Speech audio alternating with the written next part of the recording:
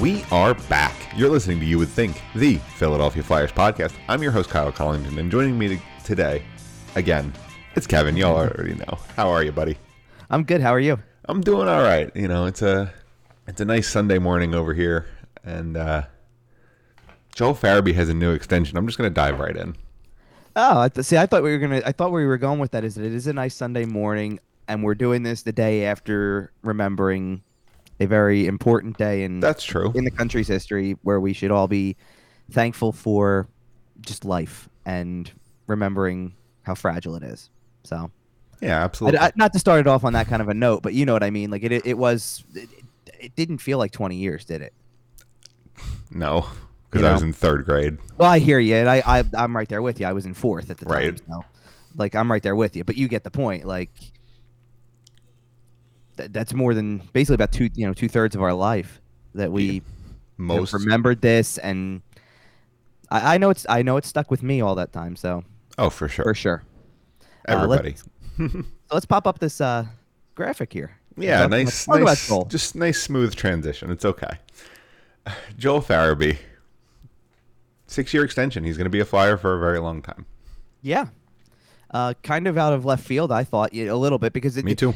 Just because I didn't really think. Let's this way. I thought the Couturier extension was a little bit unexpected, just in terms of trying to get to work, I suppose. I mean, I thought that they had done so much work now for this upcoming season that you weren't thinking about the following season. Why would you? Right. Like you kind of almost. And I think I said on the last show, a lot of these 1-year deals to me were wait and see how this works, and then we'll move forward and decide from there. And I don't think that they were ever going to consider the idea of trading Sean Couturier if he was on an expiring contract and they weren't doing as well, or things like that. Like I think that they still based their future success around him. They wanted him to re-sign for sure. I just didn't think they were going. I thought that they were going to tell everybody, we're not thinking about anything beyond this current year until the end of the season. I thought that's where they were going with it. And as much as I was not surprised that if anybody got an extension, it was Couturier first, because if you were going to address anybody who was on that list, that was the guy to do. I just didn't think they were going to go through all of that. And then on top of that, to do Joel Farabee now and give him an extension. I mean, I'm not surprised in the slightest that they like him a lot. I've liked him since, he was my guy that I thought they should pick in that draft anyway. So, and it's hard to argue with a guy who in his second year takes that step further, and in a year where everything else went wrong. Everything else that could possibly go wrong did go wrong, except for him. Right. And even, by the way, even with how transparent Chuck Fletcher was about Claude Giroux, like the fact that they want him to re-sign and they have kind of multiple deals kind of hanging around and they're just kind of waiting to see how the season plays out. But it's interesting to see that Chuck Fletcher is willing to stick with Sean Couturier, Joel Farabee, and again, Claude Giroux. But yeah, back to Farabee because it's his day here. Sure. We talked about the Sean Couturier extension and how he's probably going to still be underpaid.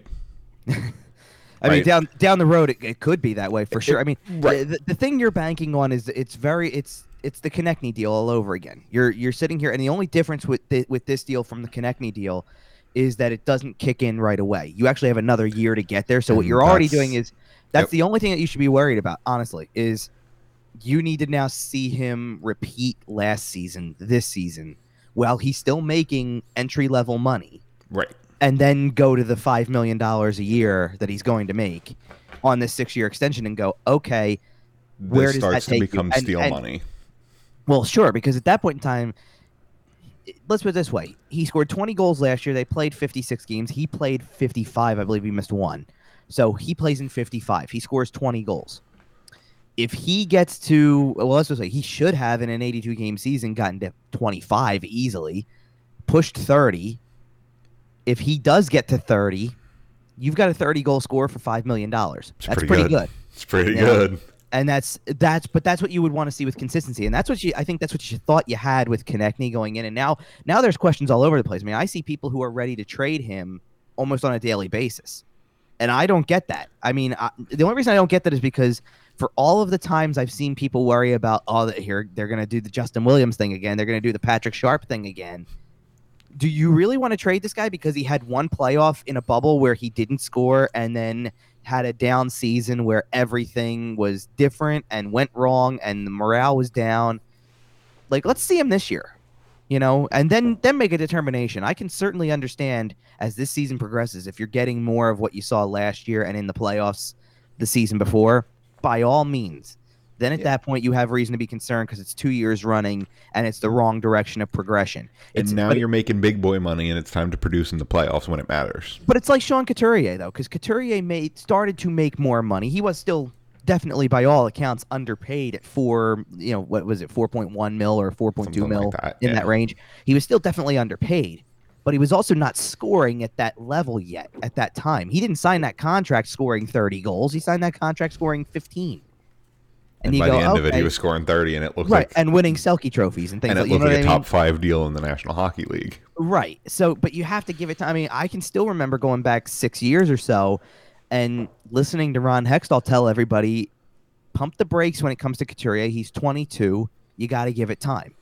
And we can argue for days and weeks about what people think of Ron Hextall. I get that, but that's the situation where he's right. He was 22, and now at 28, you literally sit there, and I've seen enough comments that come out that say, where is this team even at? Where do they even go if they don't keep Sean Couturier beyond next season? And they already took care of that. That just goes to show you why it paid off and how this player who, again, could have made $8 million, $9 million after another season of doing this, could have made that just based on the competition. And what everybody else is making. Right. What does Sean Couturier make on the open market? Like, he might make 9.5. And instead he takes a contract for $7.75 million a year and solidifies himself not only as your number one center moving forward for the next, at this point, 9 years, because it's an 8-year extension on top of the year that's to come, but also basically just flat out says, this is where I'm going to play forever. And there's nothing that's changing my mind about it. I've already agreed to the deal, and this is where I want to play. Yeah. And that says a lot. So, I mean, the key difference with Farabee is that now what you're doing is you're basically getting this guy, because this, again, another deal doesn't kick in until next season. So he'll be 22 by that point, getting ready to turn 23. And if that's the case, you're getting him for all the prime years. You're getting him for 23 to 29. Yep. Which we have discovered is when the player produces at the absolute highest level. Exactly, and I think, again, who knows what he's capable of? We're probably just scratching the surface with him. Yep. And that's the good thing. I think Joel Farabee settles into being a 30-goal-a-year scorer and I'm willing to bet he touches 40, maybe multiple times. Wouldn't that be great? I'm not saying it happens every year. I'm not saying he's Alexander Ovechkin or Tarasenko or one of these insane, absurd guys, but he's going to put up 30 every year. You can already tell. I'll tell you what he's going to be. Actually, based on the way you want him to be, I'll tell you exactly who you want him to be, and it's a good tease for what we're going to talk about later. You want him to be Simone Gagne. I sure do. And you want him to be Simone Gagne for a lot of reasons, though, too, because you know what? 'Cause he looks a lot like Simone Gagne? No. It's not that. But I'll tell you why you want him to be that, because he's not a one-trick pony. He's not just the goal-scoring type. Yep. He can set guys up, and he has good two-way ability already. He can play in all situations if needed. He had several good PK shifts last year. Yeah. And got better at it. Significantly better at it as the year went on. Right, and just remember how young he is and how if he evolves into that role, let's say he's 26, 27, and now he's part of your penalty kill for good. And what happens if he, again, as we talked about all offseason, the new guys who come in, what happens if Cam Atkinson rubs off on him the right way and turns him into exactly the same type of player? Man. A guy who shoots a lot, who scores goals, and who also plays in all situations. If he starts shooting like Cam Atkinson, he puts up 30 every year, forever. I don't know about forever, but for the foreseeable future, possibly. I can see that. It's an exciting time to be a Joel Farabee fan. I'm not going to lie to you. I think with this, what he needs to do most of all is take everything that happened last year that was successful for him and continue to do it and grow in that, because he wasn't he started to become, as I look, certainly when Atkinson was acquired by the Flyers, I turned around and I said, this is a guy who solves your shooting problem, if you will. He's not afraid to have that shoot. Exactly. He satisfies everything that people want when they yell that at games. But I even Man, like the guy he got traded for, it's just it's poetry. I hear you. You know what? Now you know what's funny? I think there was a year, I'm not kidding, that Jake Voracek led the team in shots though in the last 4 years. Okay. But was it one of the real bad years? Because that doesn't really count. I don't remember which one it was, to be honest, but I'm not trying to defend him. What I'm saying is that I guarantee you, like, I'd love to know how many of them were, came in pointless situations where you were down and out. Oh, yeah. And now he's going to do that. I don't know. He was just the king of the extra pass on the power play. That's it. Well, sure, I get that. But beside the point, we're not talking about guys who aren't here anymore. No, we're not. Right now. But I remember, like, when I would describe what Atkinson brings, I even said, like, the closest thing that you did have to that on the team last year was Joel Farabee, who started to show, I'm not afraid to shoot. I will. I mean, he had a couple. He just started ripping them. He had a couple goals that are very, that are that type of goal. Goal scorers, we call them goal scorers, goals. Yes, we do. High slot, let it rip, and you know what was funny? I don't know. Did you see the some of the videos that the team put out from development camp of the guys mic'd up? A couple of the prospects mic'd up. I saw a couple of the Cam York clips, to be honest. Oh, okay. I think I'm talking about the Wade Allison ones that I'm thinking of, because Wade Allison was literally out there with these shooting drills, like sitting there. He wanted the ting, if you know what I'm talking about at that point. And Farabee had a few goals like that last year, definitely. And I think that's what. And I'll segue it over to Wade Allison, because Wade Allison already, and look, development camp's not the place to go, oh, he's ready. It's not. But I would be very surprised if Wade Allison is not in camp for a very, very long time. I agree. Quite possibly not only through the last game of the preseason, but on that roster at the end of the year, because he seems like he's taken that step that he's your gotten. First call up. I don't even know about that. I think he's there. And okay. I think he could be there, but I think if he's not there, I think it's very, very close, and he's the first name you call if somebody misses time. And I think he's there because it's going. Let's put it this way: it's going to be somebody who doesn't make a lot of money. It's got to be. And I think you need to prepare. Look. Whatever you think of the signings, you can think. Prepare yourself for Derek Brassard and Nate Thompson to be part of this team at the beginning in one way or another. And listen, they're going to have 13 forwards. I don't know who's actually playing, who's not. I don't mind Derek Brassard, for the record. I can make it, and I can make an assumption. I can make an assumption of who I think the odd guy out is, and I'll spoiler alert for people who are trying to figure it out. And I don't want to jump to conclusions until I see some training camp stuff to actually say anything. But I'll say, spoiler alert, in my mind, it's not one of the two names I just mentioned. Okay. So you can deduct whatever you want from that. Yeah, I'm not sure if Morgan Frost is in the opening lineup. Well, for sure. But I don't think. Here's the thing: it's not. I don't think he's the guy who also is the odd man out of the lineup either. No, okay.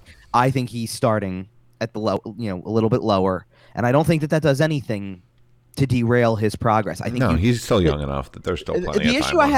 The issue I have with Morgan Frost and making this team right away, and why they've done what they've done, is because how do you back up unless he really, really, really shows you something in these preseason games, in this training camp, with this other competition?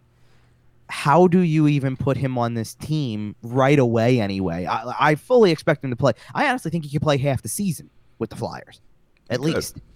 It's just, I don't know how he starts here when he's had maximum 4 games, maybe even less than that because of the way that the season went. How do you do that when he's played that much in a year and a half? Right, you got to give him some time. You got to let him play. Phantoms to get his legs I mean, back. listen. The easy thing that you can do right away is guys like that get all 6 preseason games. You have 6 preseason games. I'm not worried about listen, I don't need Sean Couturier to play. And if he looks more good than enough 2 by or the 3, end of it, you run with him. And it's funny because I know that we didn't have a preseason last year. So because there was no preseason last year, and there was the year before, which was Alain Vigneault's first year. Like, I remember Alain Vigneault basically be a bleeping flyer. Yeah. No, but not just that. But I'm talking about laying the hammer down like halfway through camp and going, yeah, the vets need more game time, not just practice time. They need games. So we cut the roster now, and half of these guys are playing tomorrow in a game. And I just don't know that with everything that's still going on, with the way you're going to have to prepare, with the way that you're going to, especially again, games are going to be closer together again. I don't think you're going to wear guys down in the preseason. So I like Sean Couturier, Claude Giroux. Take the week off. Not even, no, it's not even that. They'll practice hard, and Yeah. I fully expect them to do exactly what they did 2 years ago because here's the thing. They have to. Right. Because if you're not practicing like that, especially when that was what was, by all standards, the key to your success 2 seasons ago and what did you in last year, according to your coaching staff, which is, well, we just couldn't get on the ice enough, too many games in a row, had to take off days to make sure that guys weren't worn down and had recovery time. So we never practiced. And that's where you work out your issues. Right. Well, you want to work out your issues, or at least you want to be ready to go. You're going to have probably about 3 weeks. I mean, even with these preseason games and a couple of days off, I'm sure scattered in there because you have the time to do it. Let's put it this way. You don't even start your season when everybody else does. You're going to get through training camp and the preseason, set your roster because there is going to be for a week. Well, no, you're not going to sit around. You're going to practice, but you know what I mean. You're waiting for that game. Exactly. So you get through, like, essentially, I think you get 3 extra practice days before you play a game when everybody else has already started. Right. I mean, what a team like, I think the Pittsburgh Penguins play on night 1. They go right out there and they play on night 1. The Flyers get 3 more nights to get to that point. And so by all means, take advantage of it. This is what you said the problem was. Take advantage of it, use it to the fullest, and be ready to go. And make the practices as hard as they were 2 years ago, for sure. You have to.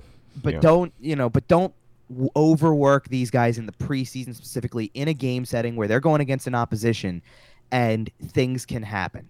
Like you can there's still an element of control in practice, right? Like there's an element of, well, just don't take it too far. Like I remember watching scrimmages and guys are colliding with each other possibly, and then at that point in time you're like, pump the brakes. We're not trying to kill each other out here and have injuries. But you do run that risk in a preseason game because there is no mercy there. Right, there's going to be physical. There's going to be physicality from the other team, right? For sure. And you're going and let's be real, you're going to have enough guys on that team, and certainly it's fair. Like again, you don't want to see anybody get hurt, but right. You know who's going to go the hardest. It's going to be the guys who go, I need to prove that I have a roster spot.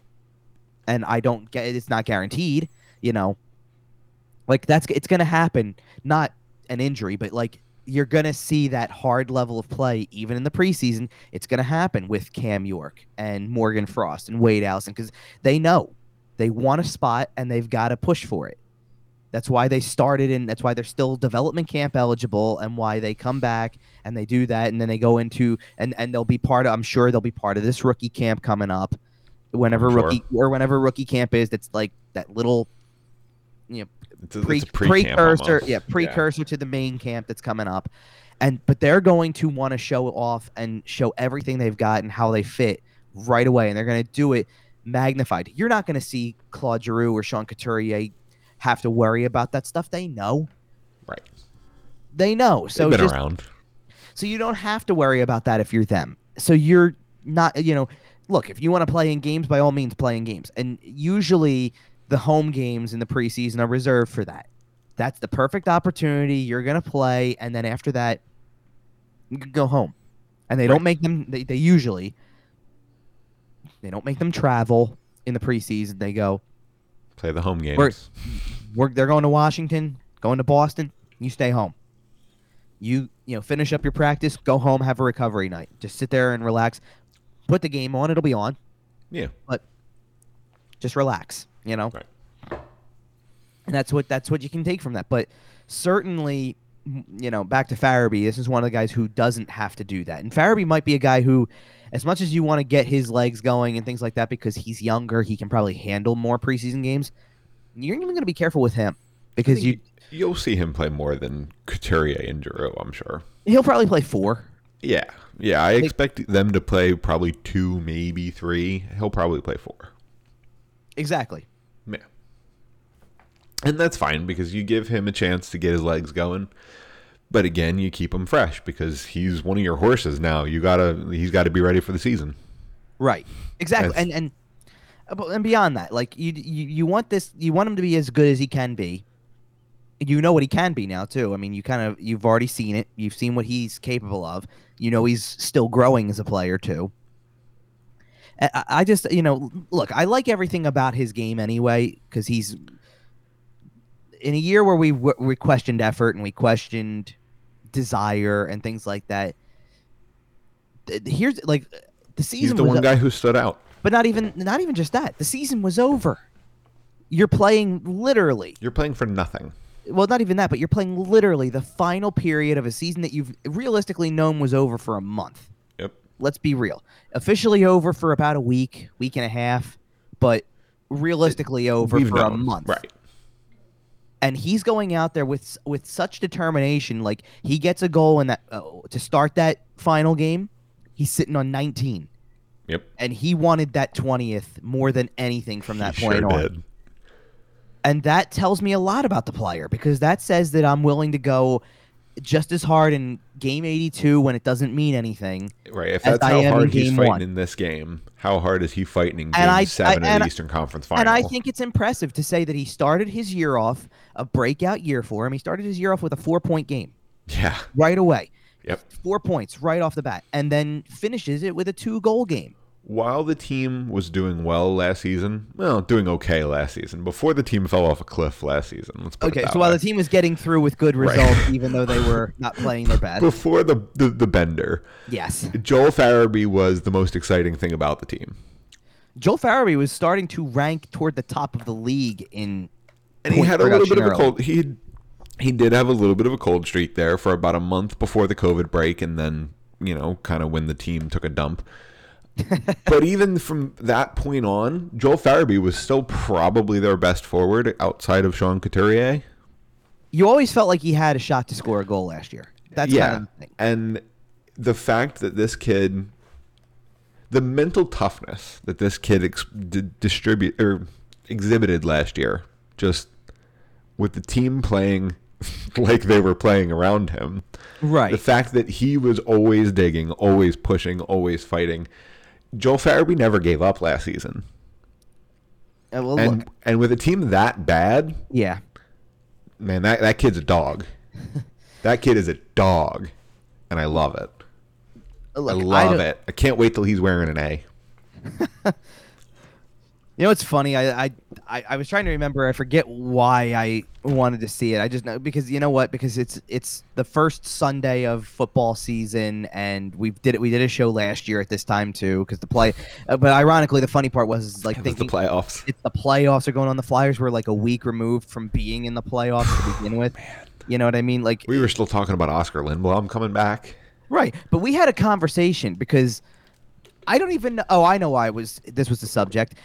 Again, we were talking about Sean Couturier. The subject reason was because that was when he had been awarded the Selke for the 2019-20 season, which sounds weird to say that it was happening in early September, but whatever. It's not.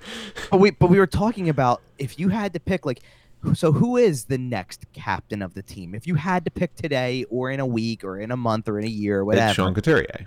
We said that, but you thought that Farabee was a guy who I was going to say in the long haul, keep an eye on him, and I think that you're not that far off. I don't think I am either.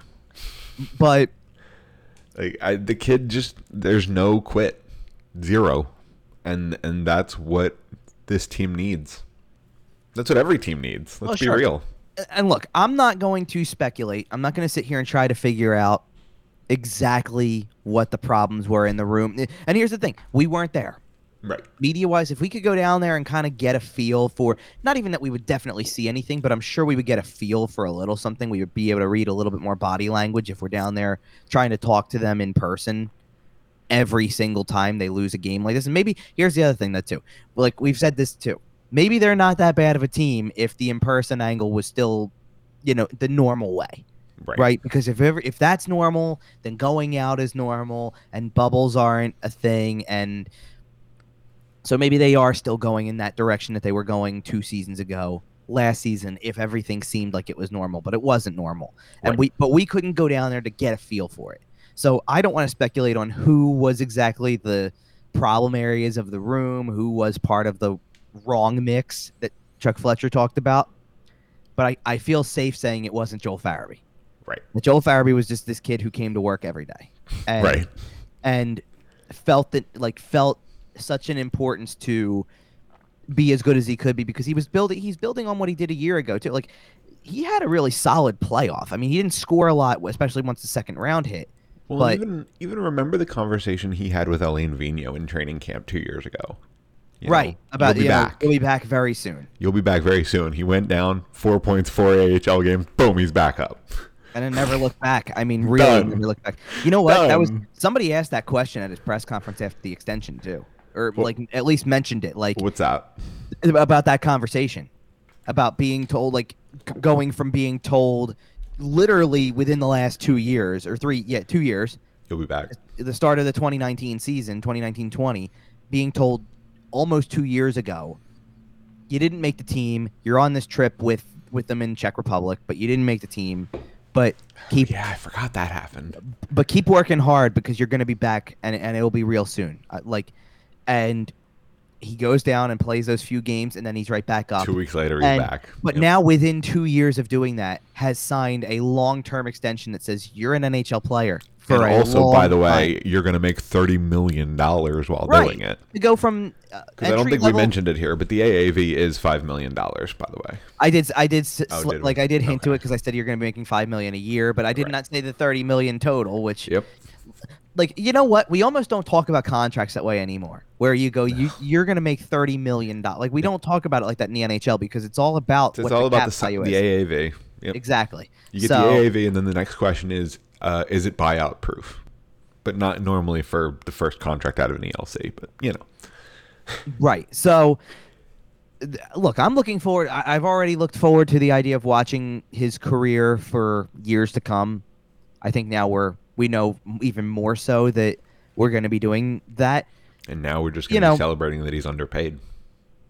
And I'm not surprised either because, like, here's the thing. He's got local ties because his dad's from the area, so he knew the team well and he knew the city a little bit. And even though he grew up just outside of Syracuse, he's got familiarity with the area. It was almost like a kismet moment that he was drafted here because of that, and I think he likes the idea of being here. I'm sure he can get a much nicer place in the area now. He already expressed, because a question he got asked, not on the press call, but like he did a couple of interviews after the fact. He actually spoke to my guy Broads on the Fanatic. Good old Broads. Earlier, like literally right after doing that press availability on the day that the contract was signed, but also did some of the stuff that the team puts out, things like that, and got asked a couple times with the question, what are you gonna, what is there something that you would want to buy with the money? Like you're going to be making way more money now. What are you gonna do with it? Like, is there a splurge item and whatever? And I mean, he's modest about it. He didn't have anything significant, but he did say he wants to try to buy a home that probably falls on the water up where he's from in that Syracuse area, because certainly there's places for that, I'm sure, and things like that, and that's fine. But I do imagine he can also get, in addition to, hey, I want to buy a home in New York. I'm pretty sure the bank's going to look at him and go, "Oh, you have a $30 million contract? Yeah, sure, you can borrow as much as you need, buddy." Well, not only that, but I think that means he can also get a pretty decent apartment or something for. I mean, let's just it's kind of like the Carter Hart discussion too. When Carter Hart came up, and you're going, he's 20. Is he sticking? No, not even that. No, not even that. It's he's 20. Chances are then he's not looking for permanent residence yet. He buys he rents an apartment. I'm sure a nicer one. I mean, let's this way. Carter Hart, when he got called up, basically when they told him get a place to stay because you're not going back to the minors, he lived in Jake Voracek's old place. Right. And got it and was allowed to just have it because Jake just had an extra house laying around. But in general, it's you're not you're just looking. What you're looking to do at that point is you're looking to live for yourself. They don't have families yet. Right. They will. I mean, by the time this contract's over, Joel Farabee probably will. If he wants to, yeah. I mean, Travis Konechny's there now. He is, by the way. We need to mention that. Congratulations, Travis. Yeah, all the pictures going around, stuff like that. I mean, there's been a lot of things going on because, I mean, over the course of that time, you know, obviously we've seen that. Claude Giroux and his wife welcomed another baby as Yep. well. Um, Shane Gostisbehere, even though now he's a former Flyer, he had gotten married in the middle of all this, and a lot of his former teammates went though. Like, I mean, Right. I don't know if you saw those pictures where like at least five of them, right? Like there was No, at I least, missed those. but there was at least five teammates or former teammates anyway. Because I mean, Konechny was there, Travis Sanheim was there, Oscar Lindblom was there, guys like that. I don't know if he was in the picture or not. He might have been. I think Robert Haig was even there. Okay. Like these guys. And look, this is the way the hockey community is, right? I mean, we know this. There's guys like that all over the place, you know. So, and let's be real. We're not quite to training camps yet, so it is still that season, if you will. You know Yeah. that it's still wet. It's the off season. Well, but in terms of it's still wedding season and all that type of stuff, because we see this all the time. How many of these players who spend from June to August just bouncing around to each other's weddings? And half the time end up shirtless doing a keg stand. Yeah, Or something to that effect. I didn't see as much of that, but Well, no, there probably wasn't quite as much, but I'm sure some of it happened. People are just getting better about pictures.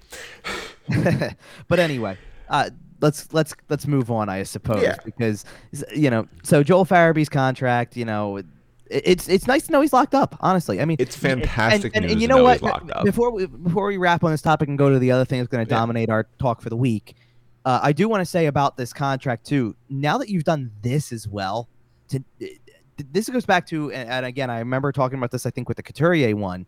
You know what you're paying the person for a long time. And now you really certainty. But now you really know, like now probably two of the biggest ones you have had to sign after next season. So what you're left asking yourself is, if Rasmus Ristolainen works, and if Claude Giroux is willing to come back on a contract that I guess fits both sides completely, which it might come to that. We'll see. I mean, they're tabling that discussion for now, and that's fine. I don't think there's any pressure.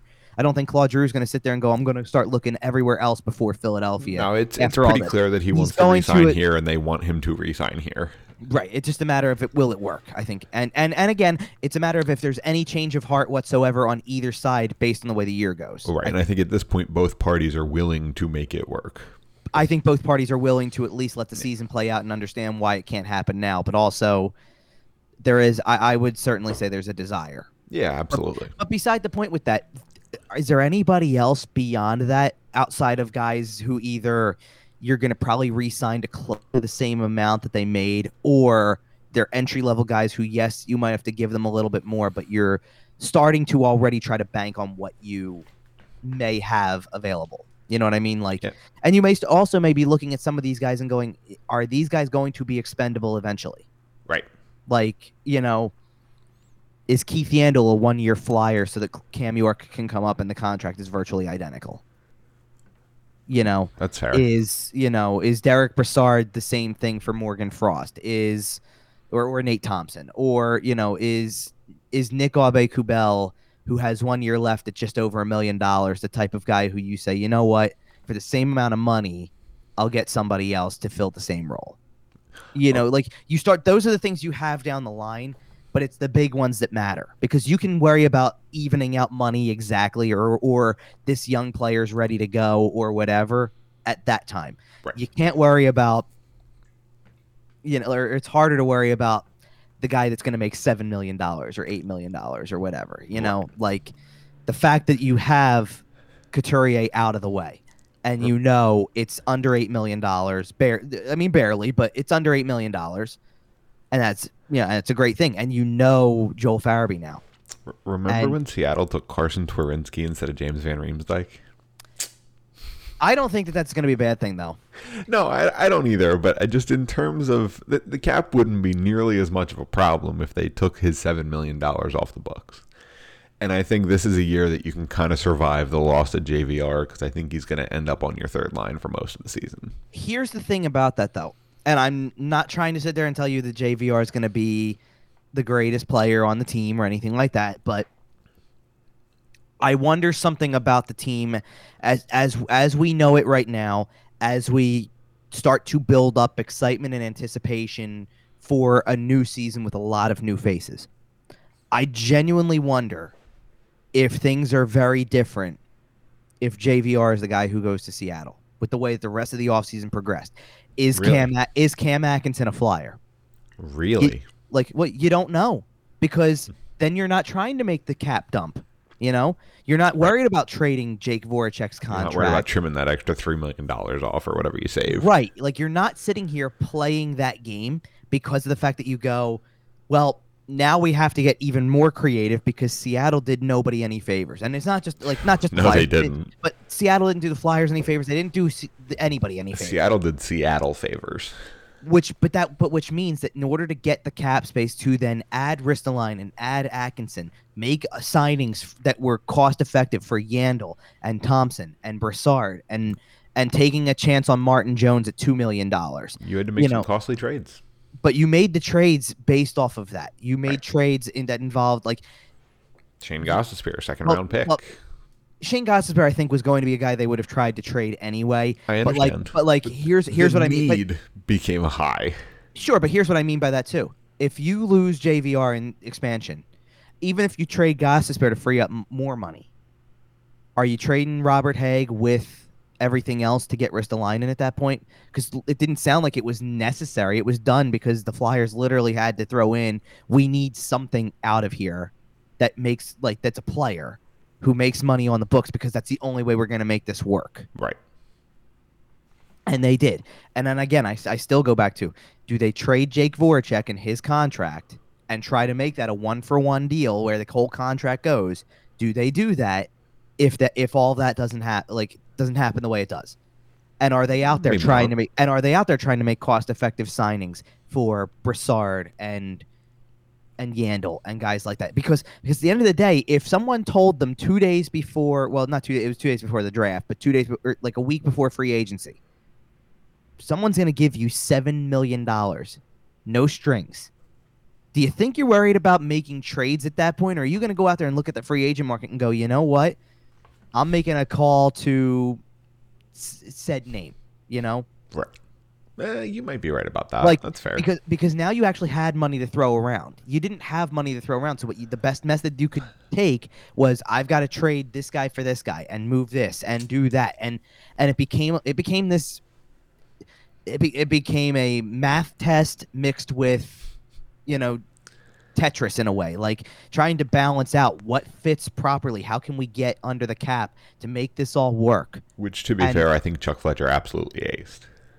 Here's the reason why it's a good offseason, no matter what happens, but to an extent already it's a good offseason for him because you needed to make changes. We all knew that. But on top of that, there was no easy way to do this. And there was definitely not an easy way to address virtually every need you had, from top pair defenseman to maybe adding another defenseman, backup goalie, third line center. Some veteran depth. Penalty killing help. Like, you needed help in every physical area possible, and somehow or other found a way to do it. He did it all in such a way. I mean, and listen, there's always going to be that person out there who says, but they didn't get a 40 goal score. You don't know that yet. And I mean, they're trying to develop a couple, I would say. And look, would you like the proven commodity? Everybody would. Absolutely. But you weren't going to be able to go and get 20 people in one off. I mean, look, he tried. Like, but you weren't going to be able to get 20 players in an off. Like, you don't overturn a roster with 10 players possibly, or, in this case, at least 6, 7 guys. You don't do it with all stud players who play top 6 or top 4. Right. You just don't. Like, some of it is the guys who fill a specific role, and that's all that they do. And I think the biggest risk of that bunch is Martin Jones. If I'm looking at the lineup right now, moves aside, right? Like, we all questioned the Rasmus Ristolainen trade, but he's here and the move's done, and he's in the roster. So looking at the roster right now, I think the biggest question mark is that backup goalie slot, and I don't know if I trust Martin Jones. There's 2 things I'll say about this, because first of all, don't stop worrying about not trusting Martin Jones, because I'm not saying that that's not the area to be concerned about. Shouldn't be concerned about him as much as you should be focused on Carter Hart needs to be himself, and then Martin Jones will fall into line one way or the other. And I say this because, number one, if you're relying on Martin Jones to save you, then that's where your problem lies. What you need is Carter Hart to be the guy who builds a. Well, I can live with, and I'm not kidding when I say this. If Carter Hart is his usual self, you can live with Martin Jones being 500 Brian Elliott, if you will, record wise, but in terms of. I'm concerned that poor Martin Jones results, and I don't know. I haven't even seen a 500 goalie out of him the last couple of years. I just mean by record. I'm not talking about savers. Like, I know what you're looking at, but I'm concerned that if Martin Jones struggles, it will force Carter Hart to play more and too much. And Fair. I was hoping that they would go out and get somebody who would be able to take maybe some more starts. I know there were kind of a lot of tandem type guys out there this offseason, and being able to pick up a backup who could reliably start 30, 35 games would have been kind of nice. And I think that would have helped Carter Hart transition a little bit better. Martin Jones, I'm concerned that if he plays poorly, Alain Vigneault cuts him off at 22. Okay, so I understand then. So your concern is not he can't play more games. It's if he's not good enough, they're going to turn to somebody else. And the only somebody else playing is Carter Hart. Right. It's not right. Well, because I think I saw somewhere, and I can't remember if it was just the last 3 full seasons, maybe like full 82s, or if it was the last 3 seasons in general. But I don't think there's a goalie who started more games or played in more games in the last 3-4 years than Martin Jones in the league. Wow. I mean, you're talking about a guy who, before we get to the actual 2 shortened seasons where teams didn't make it to 70, or in this case, the 54 game season, he had played 4 straight seasons, 4 straight 82 game seasons, where his games play total was the number of starts he made. He never got like inserted into a game that he didn't start. Wow. And the numbers are 65, 65, 60, and 62. Jesus. So that's a lot of hockey. It is, but that's why there's also an angle to playing him fewer and farther between will make him better for the lack of work, because of the fact that you get more. First of all, you get more practice time. Everything depends on that. Yeah. 34-year-old starter and okay. Oh, your mic was cutting out. Sorry. Oh, I'm sorry about that. No, it's all right. We good now? Yeah. All right. I said it's kind of like taking a 34-year-old starter and giving him a shot in the bullpen. Like you're changing his role, and it doesn't always translate. I get your analogy. It's not the best one, because the reason being is because if you change the guy's role in baseball from a whatever age starter to bullpen role, sometimes you're sitting here saying, I don't need you to be the guy you were 5 years ago and give me 6. I need you to give me 2. Well, that's what you're saying to Martin Jones. Yeah, but I'm talking about from a game length standpoint. Like, you're asking him to still play the game the same way. It's just maybe make fewer starts. You know what I mean. It's close enough. No, I get what you're saying. It's just, I don't know. I understand if anybody's coming into the season and the only thing you have doubts on are, I don't know what Ristolainen's going to be and I don't know what Jones is going to be. Because I don't even think you can make that argument about Nate Thompson. I can understand why people roll their eyes at Nate Thompson's sign at like the signing. We know what he's going to be. But you know what he's going to be, and he's going to be medium. And I don't think that that's a problem if you use him properly. And by use him properly, I mean 40 games max.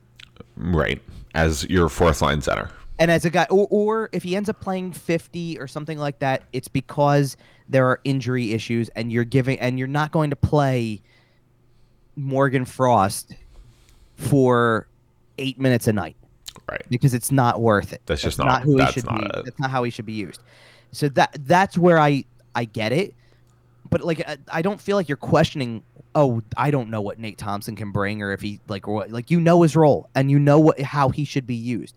I even think we said this about these guys anyway. We like these signings anyway. The other ones, like Brassard for his role should be good, and Yandel for his role should be good, because we know what they are and we know what they're capable of, and we've seen that they are still capable of good things when used properly. So if Keith Yandel comes in and is power play specialist and plays third pairing minutes and gives you exactly the production that he gave in Florida on the power play and so on, you'll be fine. But Yeah, absolutely. it does need to be that. But if that's what you can expect, it'll be fine. And yeah, I think that's what we can say about this team. But it's everybody else. It's Ellis needs to be as advertised. It's Ristolainen. You need to hope for that bounce back, that change of scenery thing. What's Atkinson at this stage of his career? What does Martin and Martin Jones do? But I don't think that everybody, like, I feel like we're doing this and we're saying it about Martin Jones specifically when it comes to the goaltending. And again, I think we need to be questioning everybody. Like, it's Carter Hart needs to bounce back. That's a byproduct of Martin Jones' performance. And it's the same thing going across the board. Like, Kevin Hayes wasn't healthy last year. So if he's healthy this year, he should have a better year, right? He should. Yeah. So there you go. And everybody, Sean Couturier was never really fully healthy in the grand scheme of things. If he's ready to go, he should be better. Scott Lawton needs to be better. Abe Kubel needs to be better. Like, there's a whole list of guys that we can sit there and say, well, they need to bounce back as much as any of these new guys need to be better than they were maybe in the previous stop. By the way, I think, sorry, you mentioned Kevin Hayes, and I think Kevin Hayes is going to come out as a monster this year. I think he's got an awful lot to play for. I believe I said that last show. Awful lot to play for.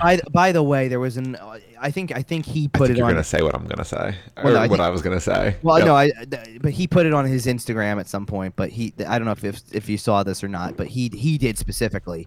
It was, I don't think he took the video. I think it was. It was a TSN video. No.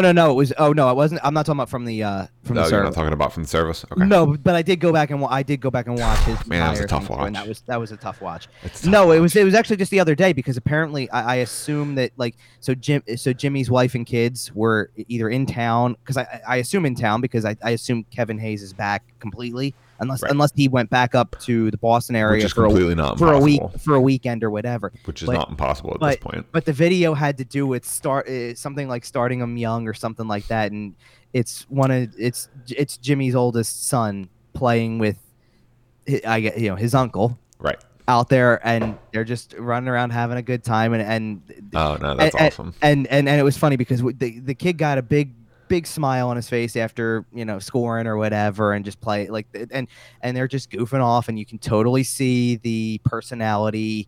I mean, like you see Jimmy. So the kid's a Hayes, got it. Oh yes, that in every sense of the. And you know exactly what I mean when I say that the Hayes family is. But it was just the Hayes family. But it was just nice to see because it's not a surprise. We already have that idea of what a tight-knit family they are anyway. And there you go. Like, it was just awesome. It was so cool. Well, I think that just about does it for the conversation on the present-day Flyers. Yeah, so let's go to a new conversation where we have a little bit of stuff to talk about. And so we do have a conversation about the days of Flyers past, as it were. Kind of, yeah. I mean, some more distant than others, but yeah, we'll get into it. Some not nearly distant enough. So the Flyers have announced 6 finalists for induction into the Flyers Hall of Fame. So I'm trying to figure out exactly when this all came to. I think it was the Tuesday after our last show. There was word that there was this new committee had formed and they were going to go back to doing this. I have to go and pull up the list again. Yeah, I can read the list off. I have it up here. Oh no, not of the finalists. Oh, okay. The list of like when they last, when they last inducted. I do know when they last inducted. The last inductee was Jimmy Watson in February of 2016. But to kind of go over, because again we were talking about this before we started recording, the gaps between when they do because they had a couple of these in a row over the course of a couple of seasons. So. This really came back with the dual induction of John LeClair and Eric Lindros. That was the first of one in a kind of a long running. Right, they kind of brought it back. Well, and they did that, and then here's the catch with that. So they do that ceremony, and a lot of players from that team are there, right? Like Michael Remberg comes out and joins them because bringing back the Legion of Doom thing. Legion of Doom is back there, but but other guys who they played with. Because at that point in time, at that point in time, Chris Terrian was still working for NBC, so he comes out because he was a teammate with him. Eric Desjardins there, and then Eric Desjardins was there. Love me some Eric Desjardins. Eric Desjardins was there going in later that season. Loved me some Eric Desjardins in NHL '99. Eric Lindros on the cover. Yeah, that's right. So Eric Desjardins went in right after, and then the following year they did Rod Brindamore, and then Jimmy Watson was the last one. Right. So they had 4 ceremonies and 5 inductees in a 2-season span. Right. And then nothing. Right. And that's the thing. It's like it's just sporadic. They pull it together and decide when they want to boost the PR. Here's the thing. So I'm looking at the whole list now, and you go, okay, they formed this in 1988. The Hall of Fame, and they have their first ceremony, and they induct the first 2 most obvious people way back when the pause was going on. If you remember us doing shows about the greatest flyer bracket. Oh man, the dark days. But these were the dark days when there was nothing on. I know. These were the 2 names, the very first 2 names in the Flyers Hall of Fame. These were the 2 names that stood out among all the rest when we were picking among players anyway. So these were the obvious top 2. They were the first 2 in the Hall of Fame. So it was Bob Clark and Bernie Perrant. Oh, it wasn't Andrew McDonald and Andre Mazzaros? Long before their NHL careers. Long before. Oh, okay. And by the way, as I'm looking, I didn't realize this. So as I'm looking, very consistent, by the way, in terms of March of '88, those 2 go in. March of '89, the next year. Bill Barber, Keith Allen, Ed Snyder. Okay, fair enough. Makes a lot of sense.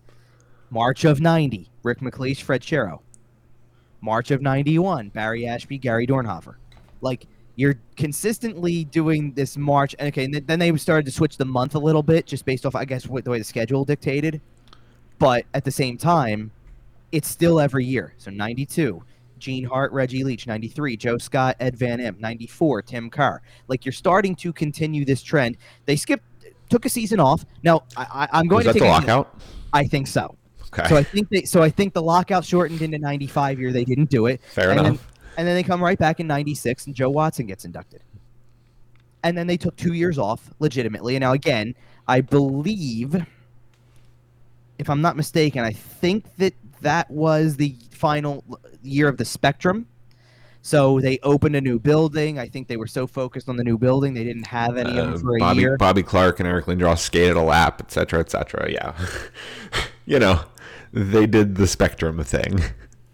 But it's twofold, because in fall of '96, they opened the building. And by summer of '97, they're in the Stanley Cup final. Right. So it's technically they're in the Stanley Cup final. They were never really in the Stanley Cup final. I mean, they're playing in it. They made an appearance. Does that qualify?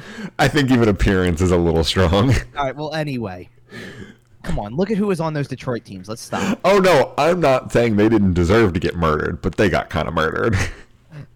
But so the bottom line is that. So anyway, bottom line, there's not a whole lot that happened for a couple of years leading up to. Like. It took until '99 for the next inductee to go in. That was Brian Propp.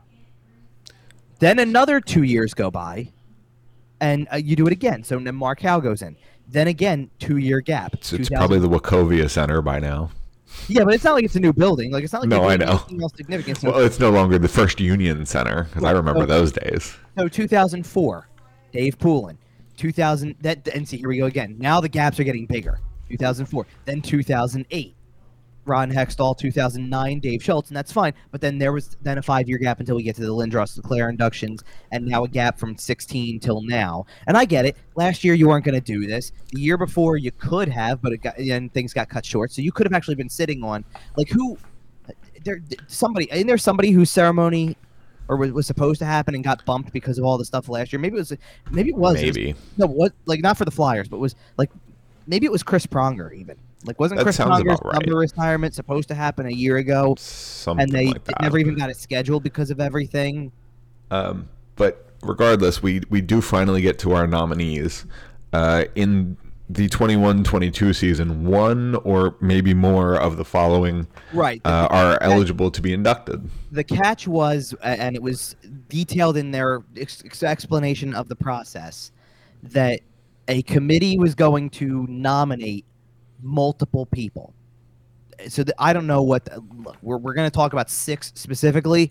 I don't know what the list completely started at. It could have been something in the range of 15 to 20, honestly. Right. Like you could have sat It there. could have been higher than that. These are 20 names that we think could be, and then you pass it over to a group that is going to sit there and say, hey, here are the finalists, and that's what goes to vote among a whole bunch of people. It's alumni. It's Hall of Fame, Flyers Hall of Fame members, Flyers alumni, members of the front office, broadcasters, and members of the Philadelphia chapter of the PHWA.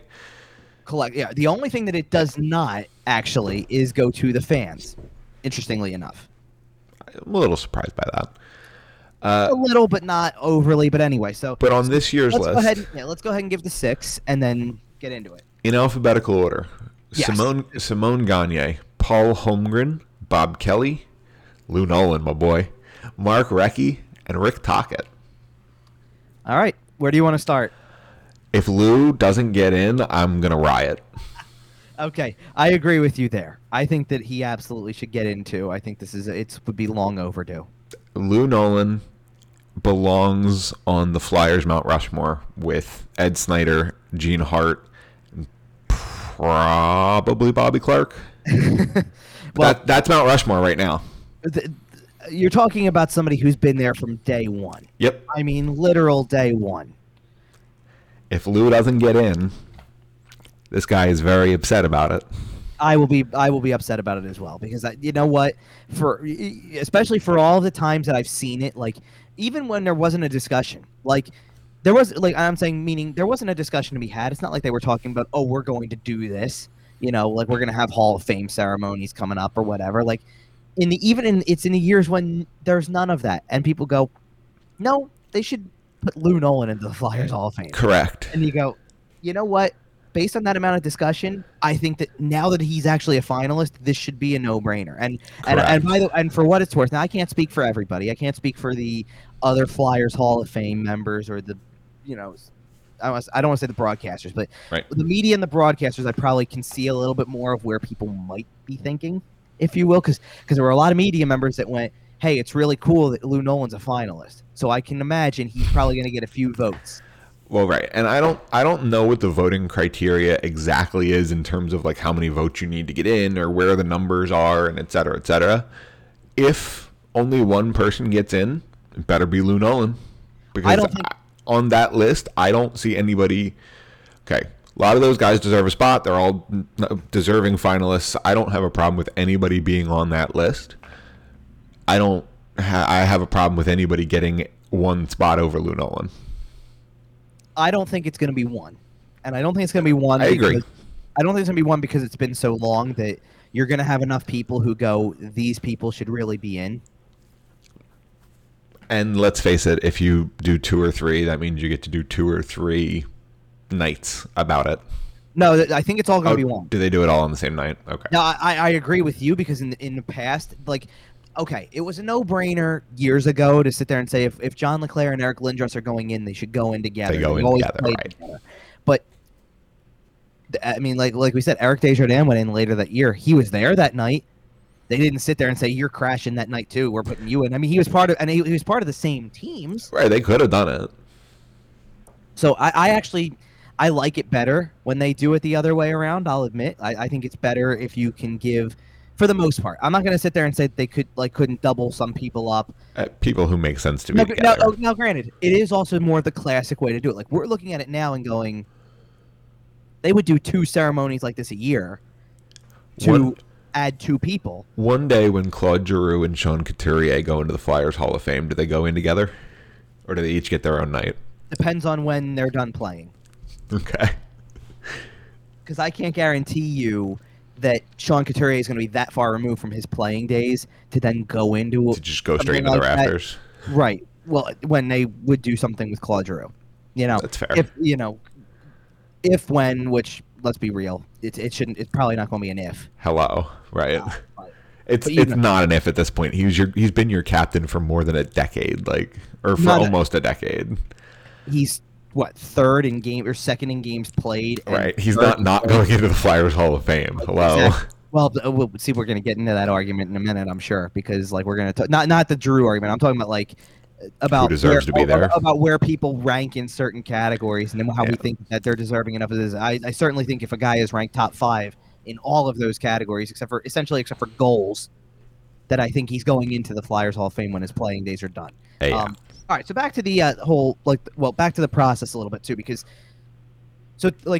I just mentioned that list of names who are in the Flyers Hall of Fame already. Like, I think that second ceremony that had 3 people go in at one time, that was all done collectively. So, like, they did 3 people the same night and inducted all 3, and all 3 of them spoke, I'm sure, and things like that. So, like, I think it's just more of a classic approach to it, but we're so used to, like, you know what it is that we're used to? We're used to either one a year or we're used to them spacing them out more. Like, if we go back to, I think I said it was Hextall in 08.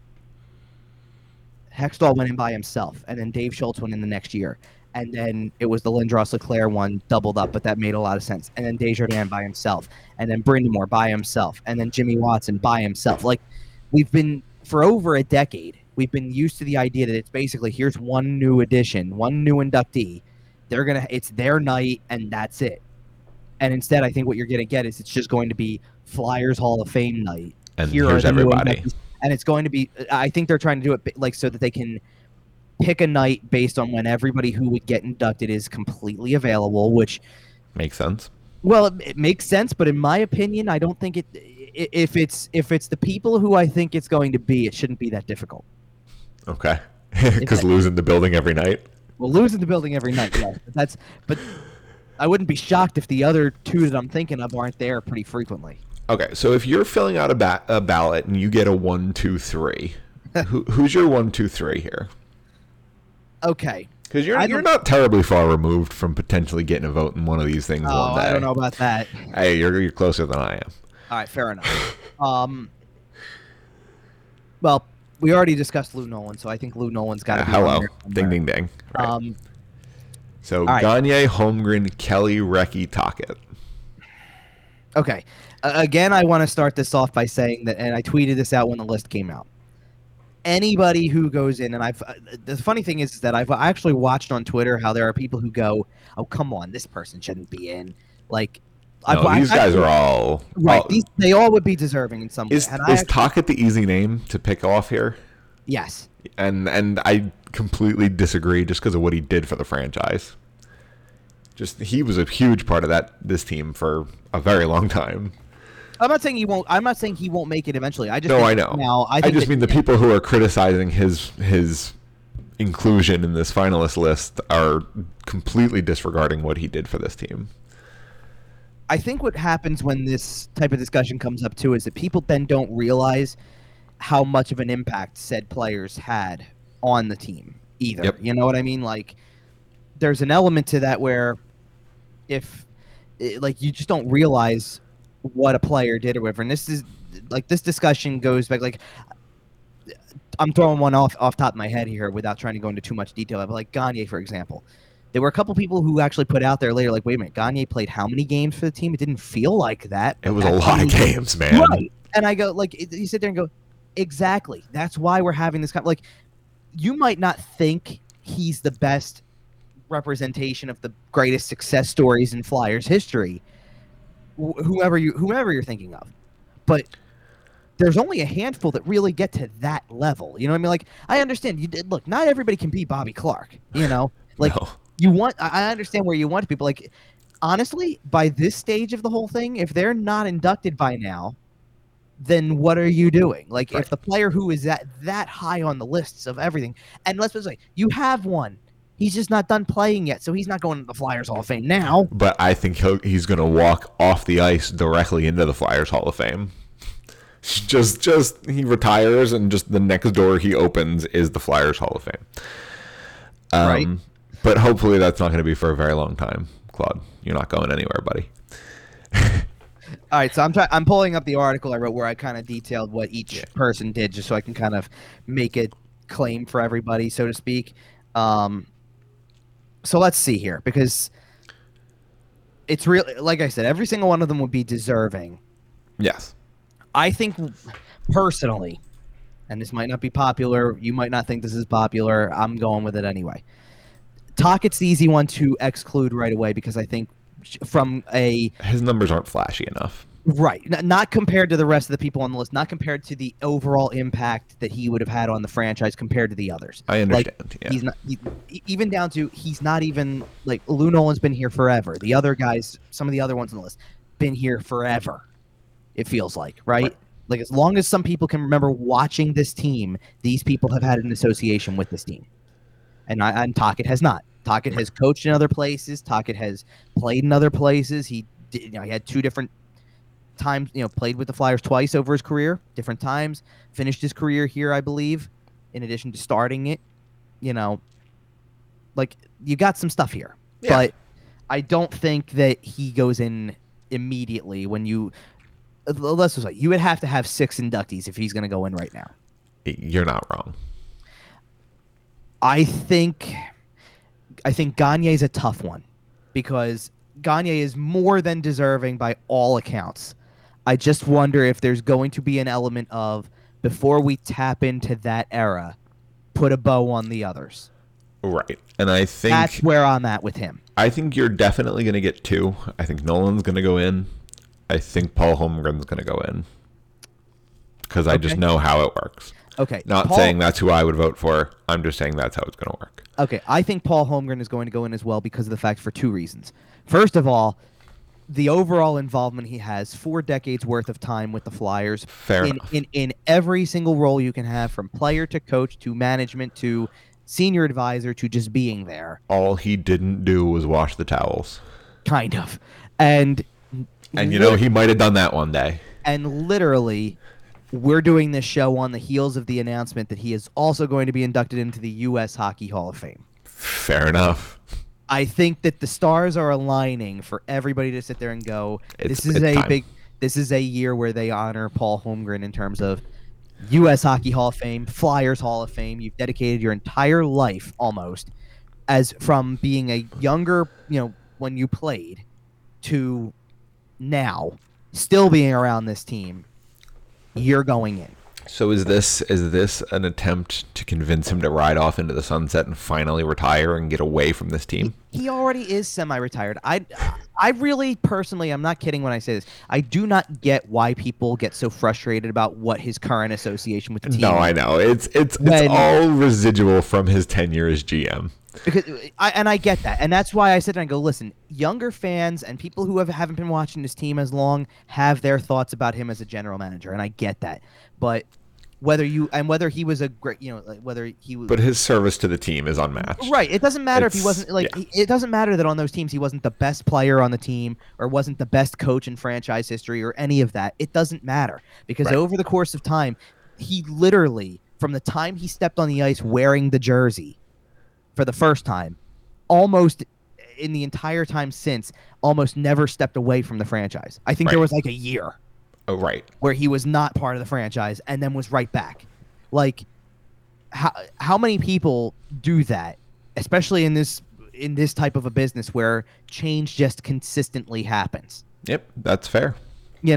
So for him to go through that and to work through that, to go not just go from being a player, coach, and then he was a GM too. No. He rose through the ranks to GM as an assistant, as a scout, player development. Like you can only wear so many hats before you are just told you're one of the greatest people in the organization. You just get there on pure volume. Right. But so I think.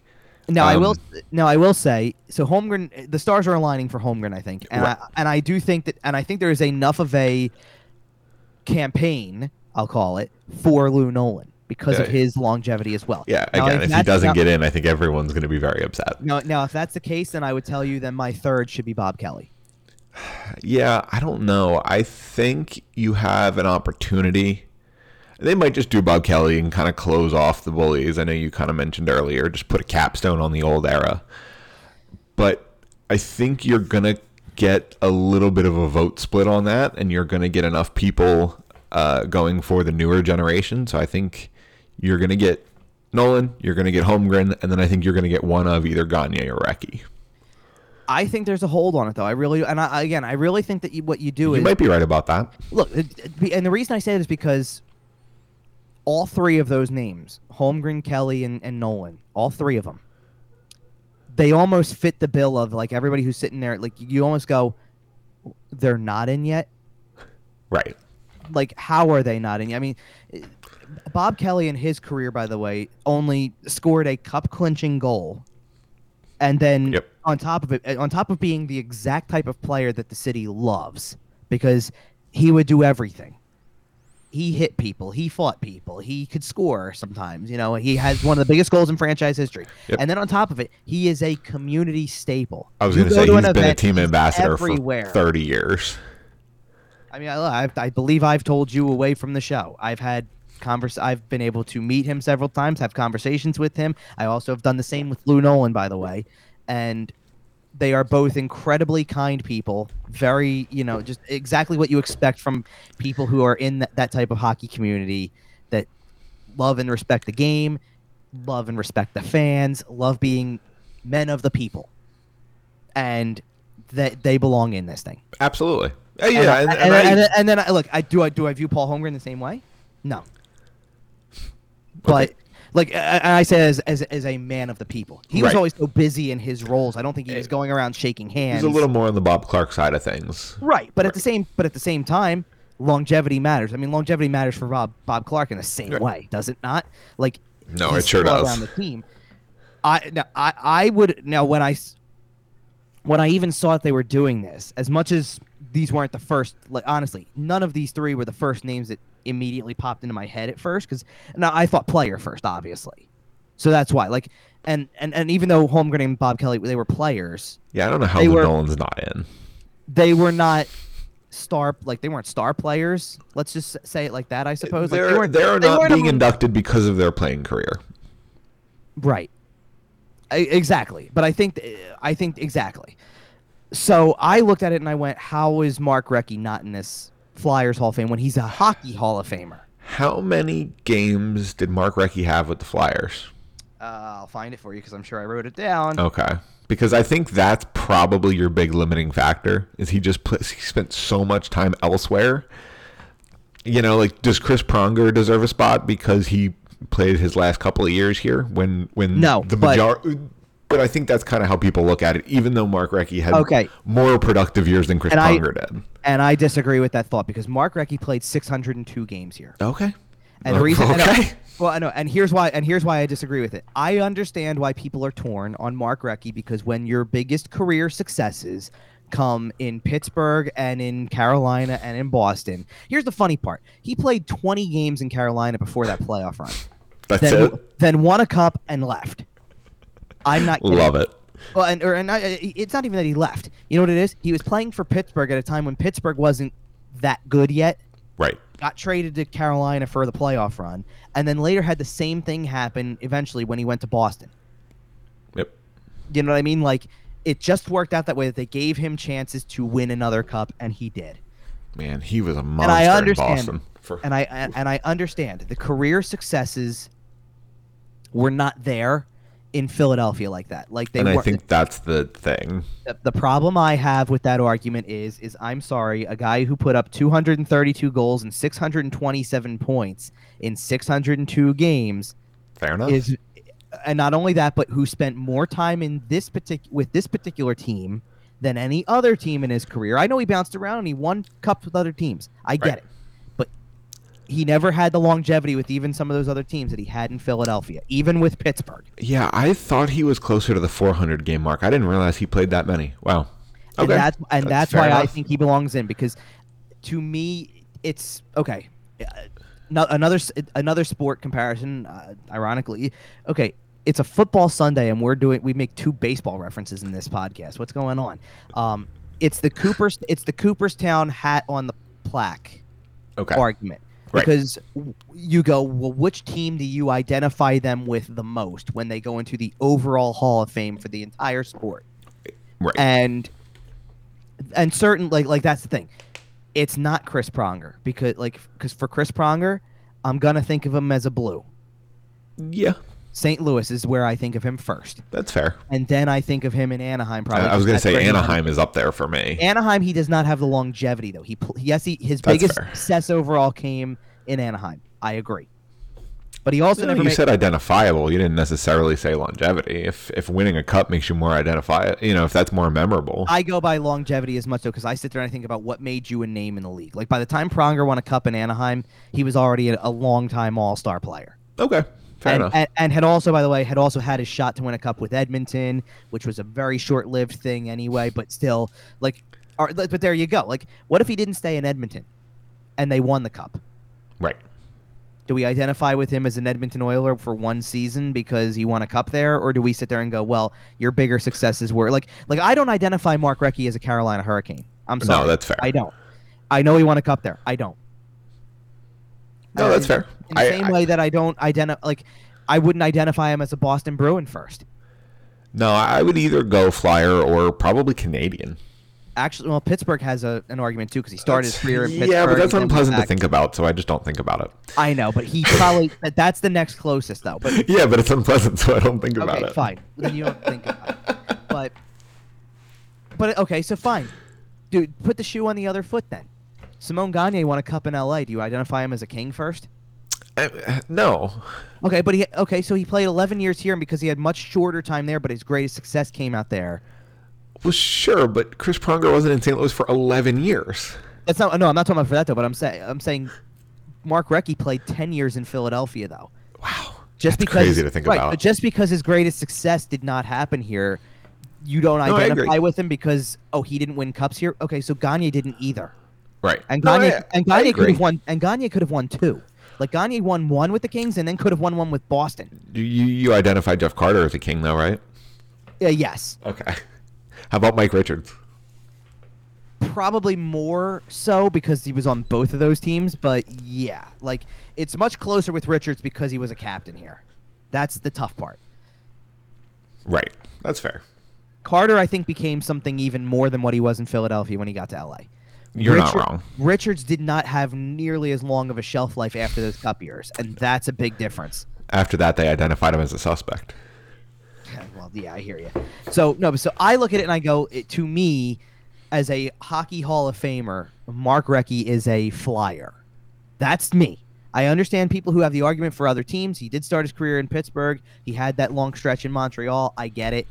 I think he's a flyer. And I don't know how, in the very least, to me anyway, somebody who played with the franchise for that long, I don't know how, when you are rolling out the red carpet for guys who get inducted into the Hall of Fame and then get their number retired, right? How at least he's not in your team Hall of Fame. Yeah, I can understand the argument for, okay, listen, first of all, there's two things with Recchi's number. Number one, it's actually identifiable in this franchise for two people. Okay. Because you could sit there and say, number 8, it's Mark Recchi. No, number 8's Dave Schultz. You could make that argument, and it's not like it hasn't been, like, now, even though and if they ever retire the number, I think they retire it for Dave Schultz. I think you could also pull a New York Rangers or some of these other teams and go, it's two people. That's fair. I mean, there's no reason why you can't. I think the numbers they have retired have been so very clearly identifiable with one person. I think they would hesitate to. Now, granted, I mean, look, Mark Howe finally got his number retired a few years back, and yet that number was in circulation and worn by multiple players for many years. Right. It doesn't mean it makes them more identifiable. That's fair.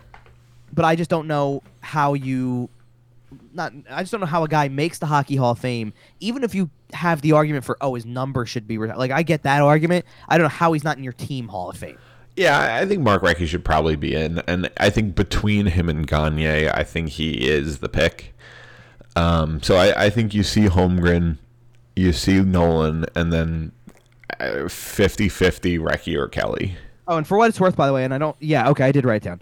So Recchi also ranks 6th in franchise history in assists and 9th in points. Phew. And I just want to clarify for people who may not know what the list of all-time points are in Flyers history. There are only 3 players in the top 10 who are not in the Flyers Hall of Fame, and 2 of them are active players. I'll give you a guess of who the active players are. One of them is still with the team, and one of them just got traded. Oh, so it's Claude and Jake, huh? Yes. Okay. But my point being, let's put it this way, if they turn around... Mark Recchi is the only other one not in. Right? Like, that's it. He's the only one there who's not playing and not in. Fix it.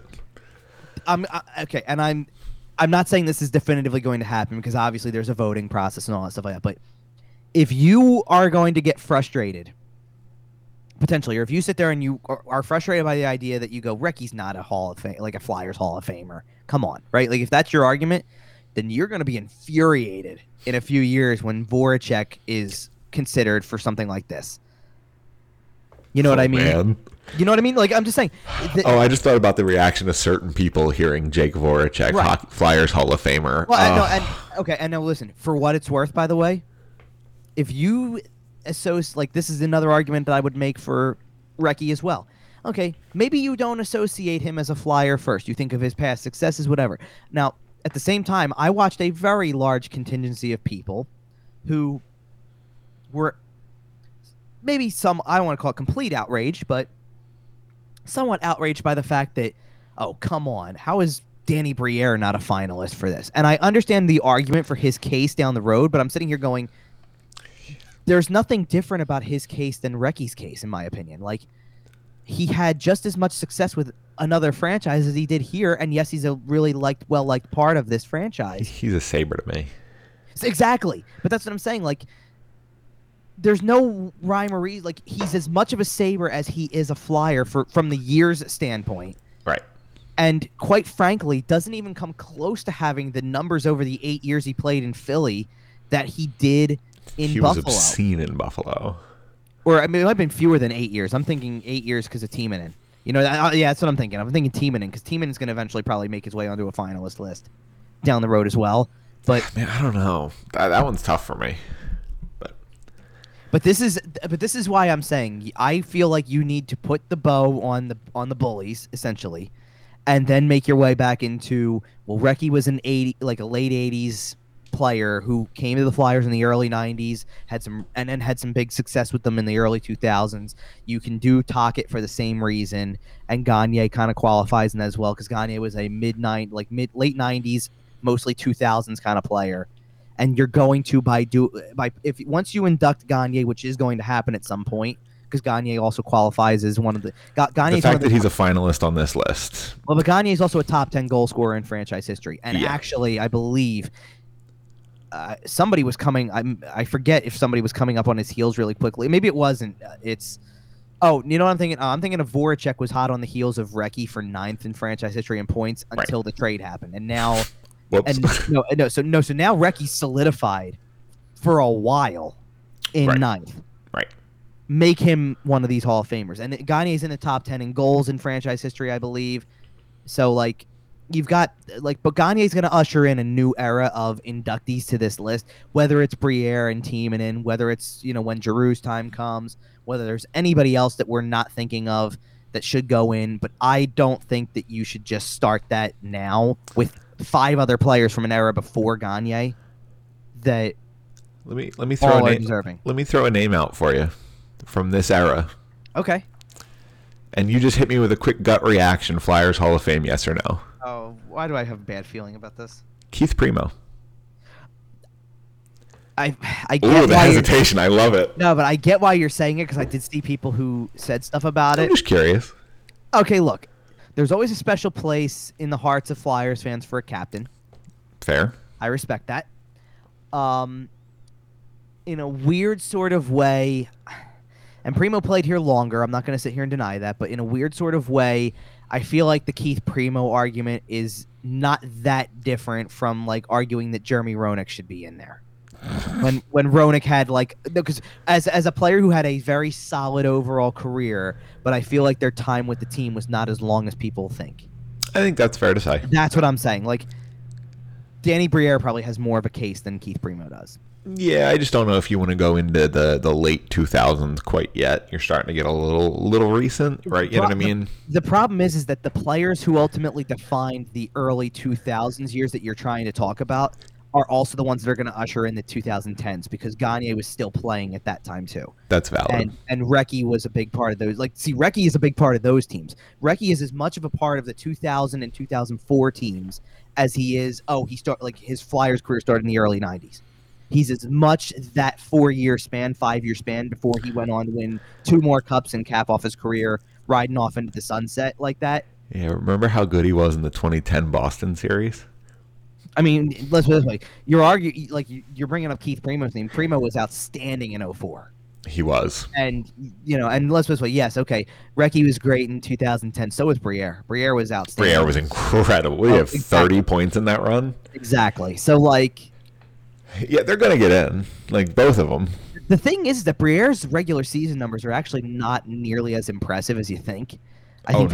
I think the reason people think of him in this regard is because he's Mr. Playoffs. Mr. Playoffs. I mean, I suppose next you're going to tell me what's Ilya Brizgalov doing, or whatever. Like, I'm just let's be realistic about people who deserve their names in that kind of stature. And that's the thing. Even down to they had Steve Mason. That's funny. Steve Mason gets a bad reputation. I know he does. That being said, I don't know if anybody who played for the team between 2012 and 2016, other than Claude Giroux and Sean Couturier, have a chance of getting in. But think about the best players from even those teams as you start to approach 2010 and whatnot. Chris Pronger didn't play here long enough. No. Peter Forsberg didn't play here long enough. No, he wasn't good. He wasn't. He was good early in that. He was. You're right. Believe it or not, actually, that entire first season. That injury tore him up, though. And that injury destroyed him. It ended his career. But what I'm trying to get at is that you had a bunch of guys who had really good years here, but it was not nearly as long. Like honestly, you're almost right. The next discussion that you kind of usher in with that grouping with Gagne and Briere, Scott Hartnell might actually have an argument though, because he was here for an awful long time. Then you're going to get into the Jeff Carter, Mike Richards discussion. Right, you're into it. You're into that era, and they are probably the next two players that actually define that section of time. Oh man, it's gonna be a fun conversation when it comes up. I can't wait. But I think you can prolong or even bypass a decent amount of those years with guys who you're not terribly sure about. With okay, we're gonna do the last of the bullies right now, and then next year, here comes Recchi and maybe Gagne, do Tocchet. I think they're all deserving in that regard because eventually you're gonna get to Danny Briere probably should go in, or Kimmo Timonen's gonna go in because. And what you need to start to realize with that type of stuff is what are their ties currently. Danny Briere has ties currently with everything with Maine, and he's helped coach at development camps, and he does stuff with the alumni, and he's still in the area. And Timonen's the same kind of way, and you start to get into guys like that. You start to get into community staple kind of guys. Yep. Right. You start to get into those kind of guys, and if that's the case, they're the type of guys who are probably going to go in the same way that you're going to put Paul Holmgren in for his longevity. You're going to put Bob Kelly in for that kind of stuff, probably. These are names that you go, they should have already been in, and now you're just probably doubling down on it because of their service to the franchise as much as anything.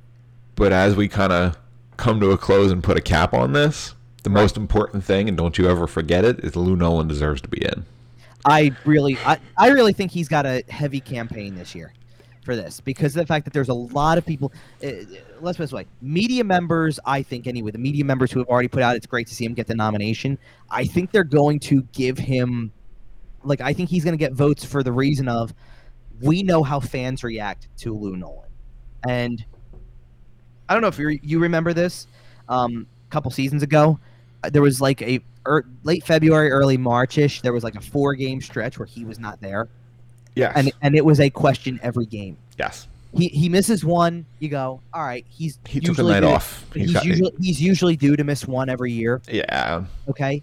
But then it was 2 and 3 and 4 and people it became a concern. And literally people went, is everything Where's all right? Lou? Where's Lou? Yep. Everything good? Is Lou okay? Yeah, that's how important his voice is to people who go into that building. Oh yeah.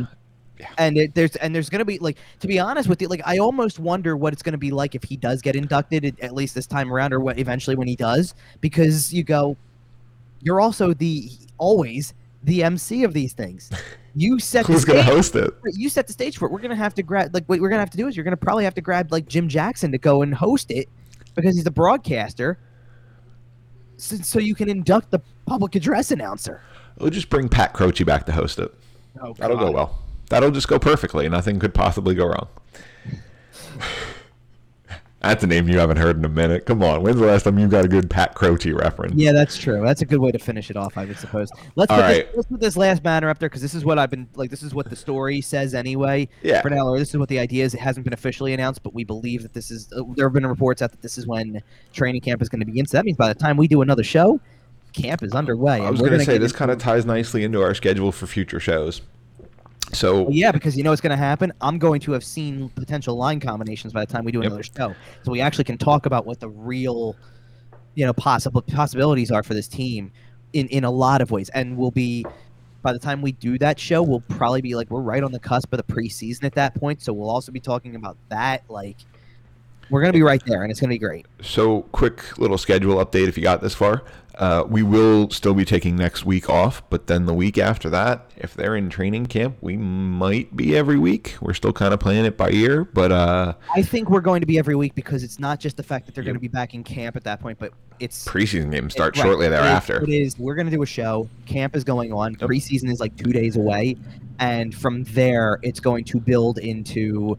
There's preseason games to talk about the following week, and then more to talk about, and then we're rolling with the regular season back right away, and it's gonna be great, and we will definitely have to kind of consider some things with the schedule down the road. There early on, there's not really much of an issue, but there will be some Sunday games down the stretch, and some of the scheduling to me, I don't know how we haven't really talked about the schedule. Maybe we'll do that on the next show too, as we touch on camp and things absolutely. Like that. But like some of the schedule has some obscure times on it.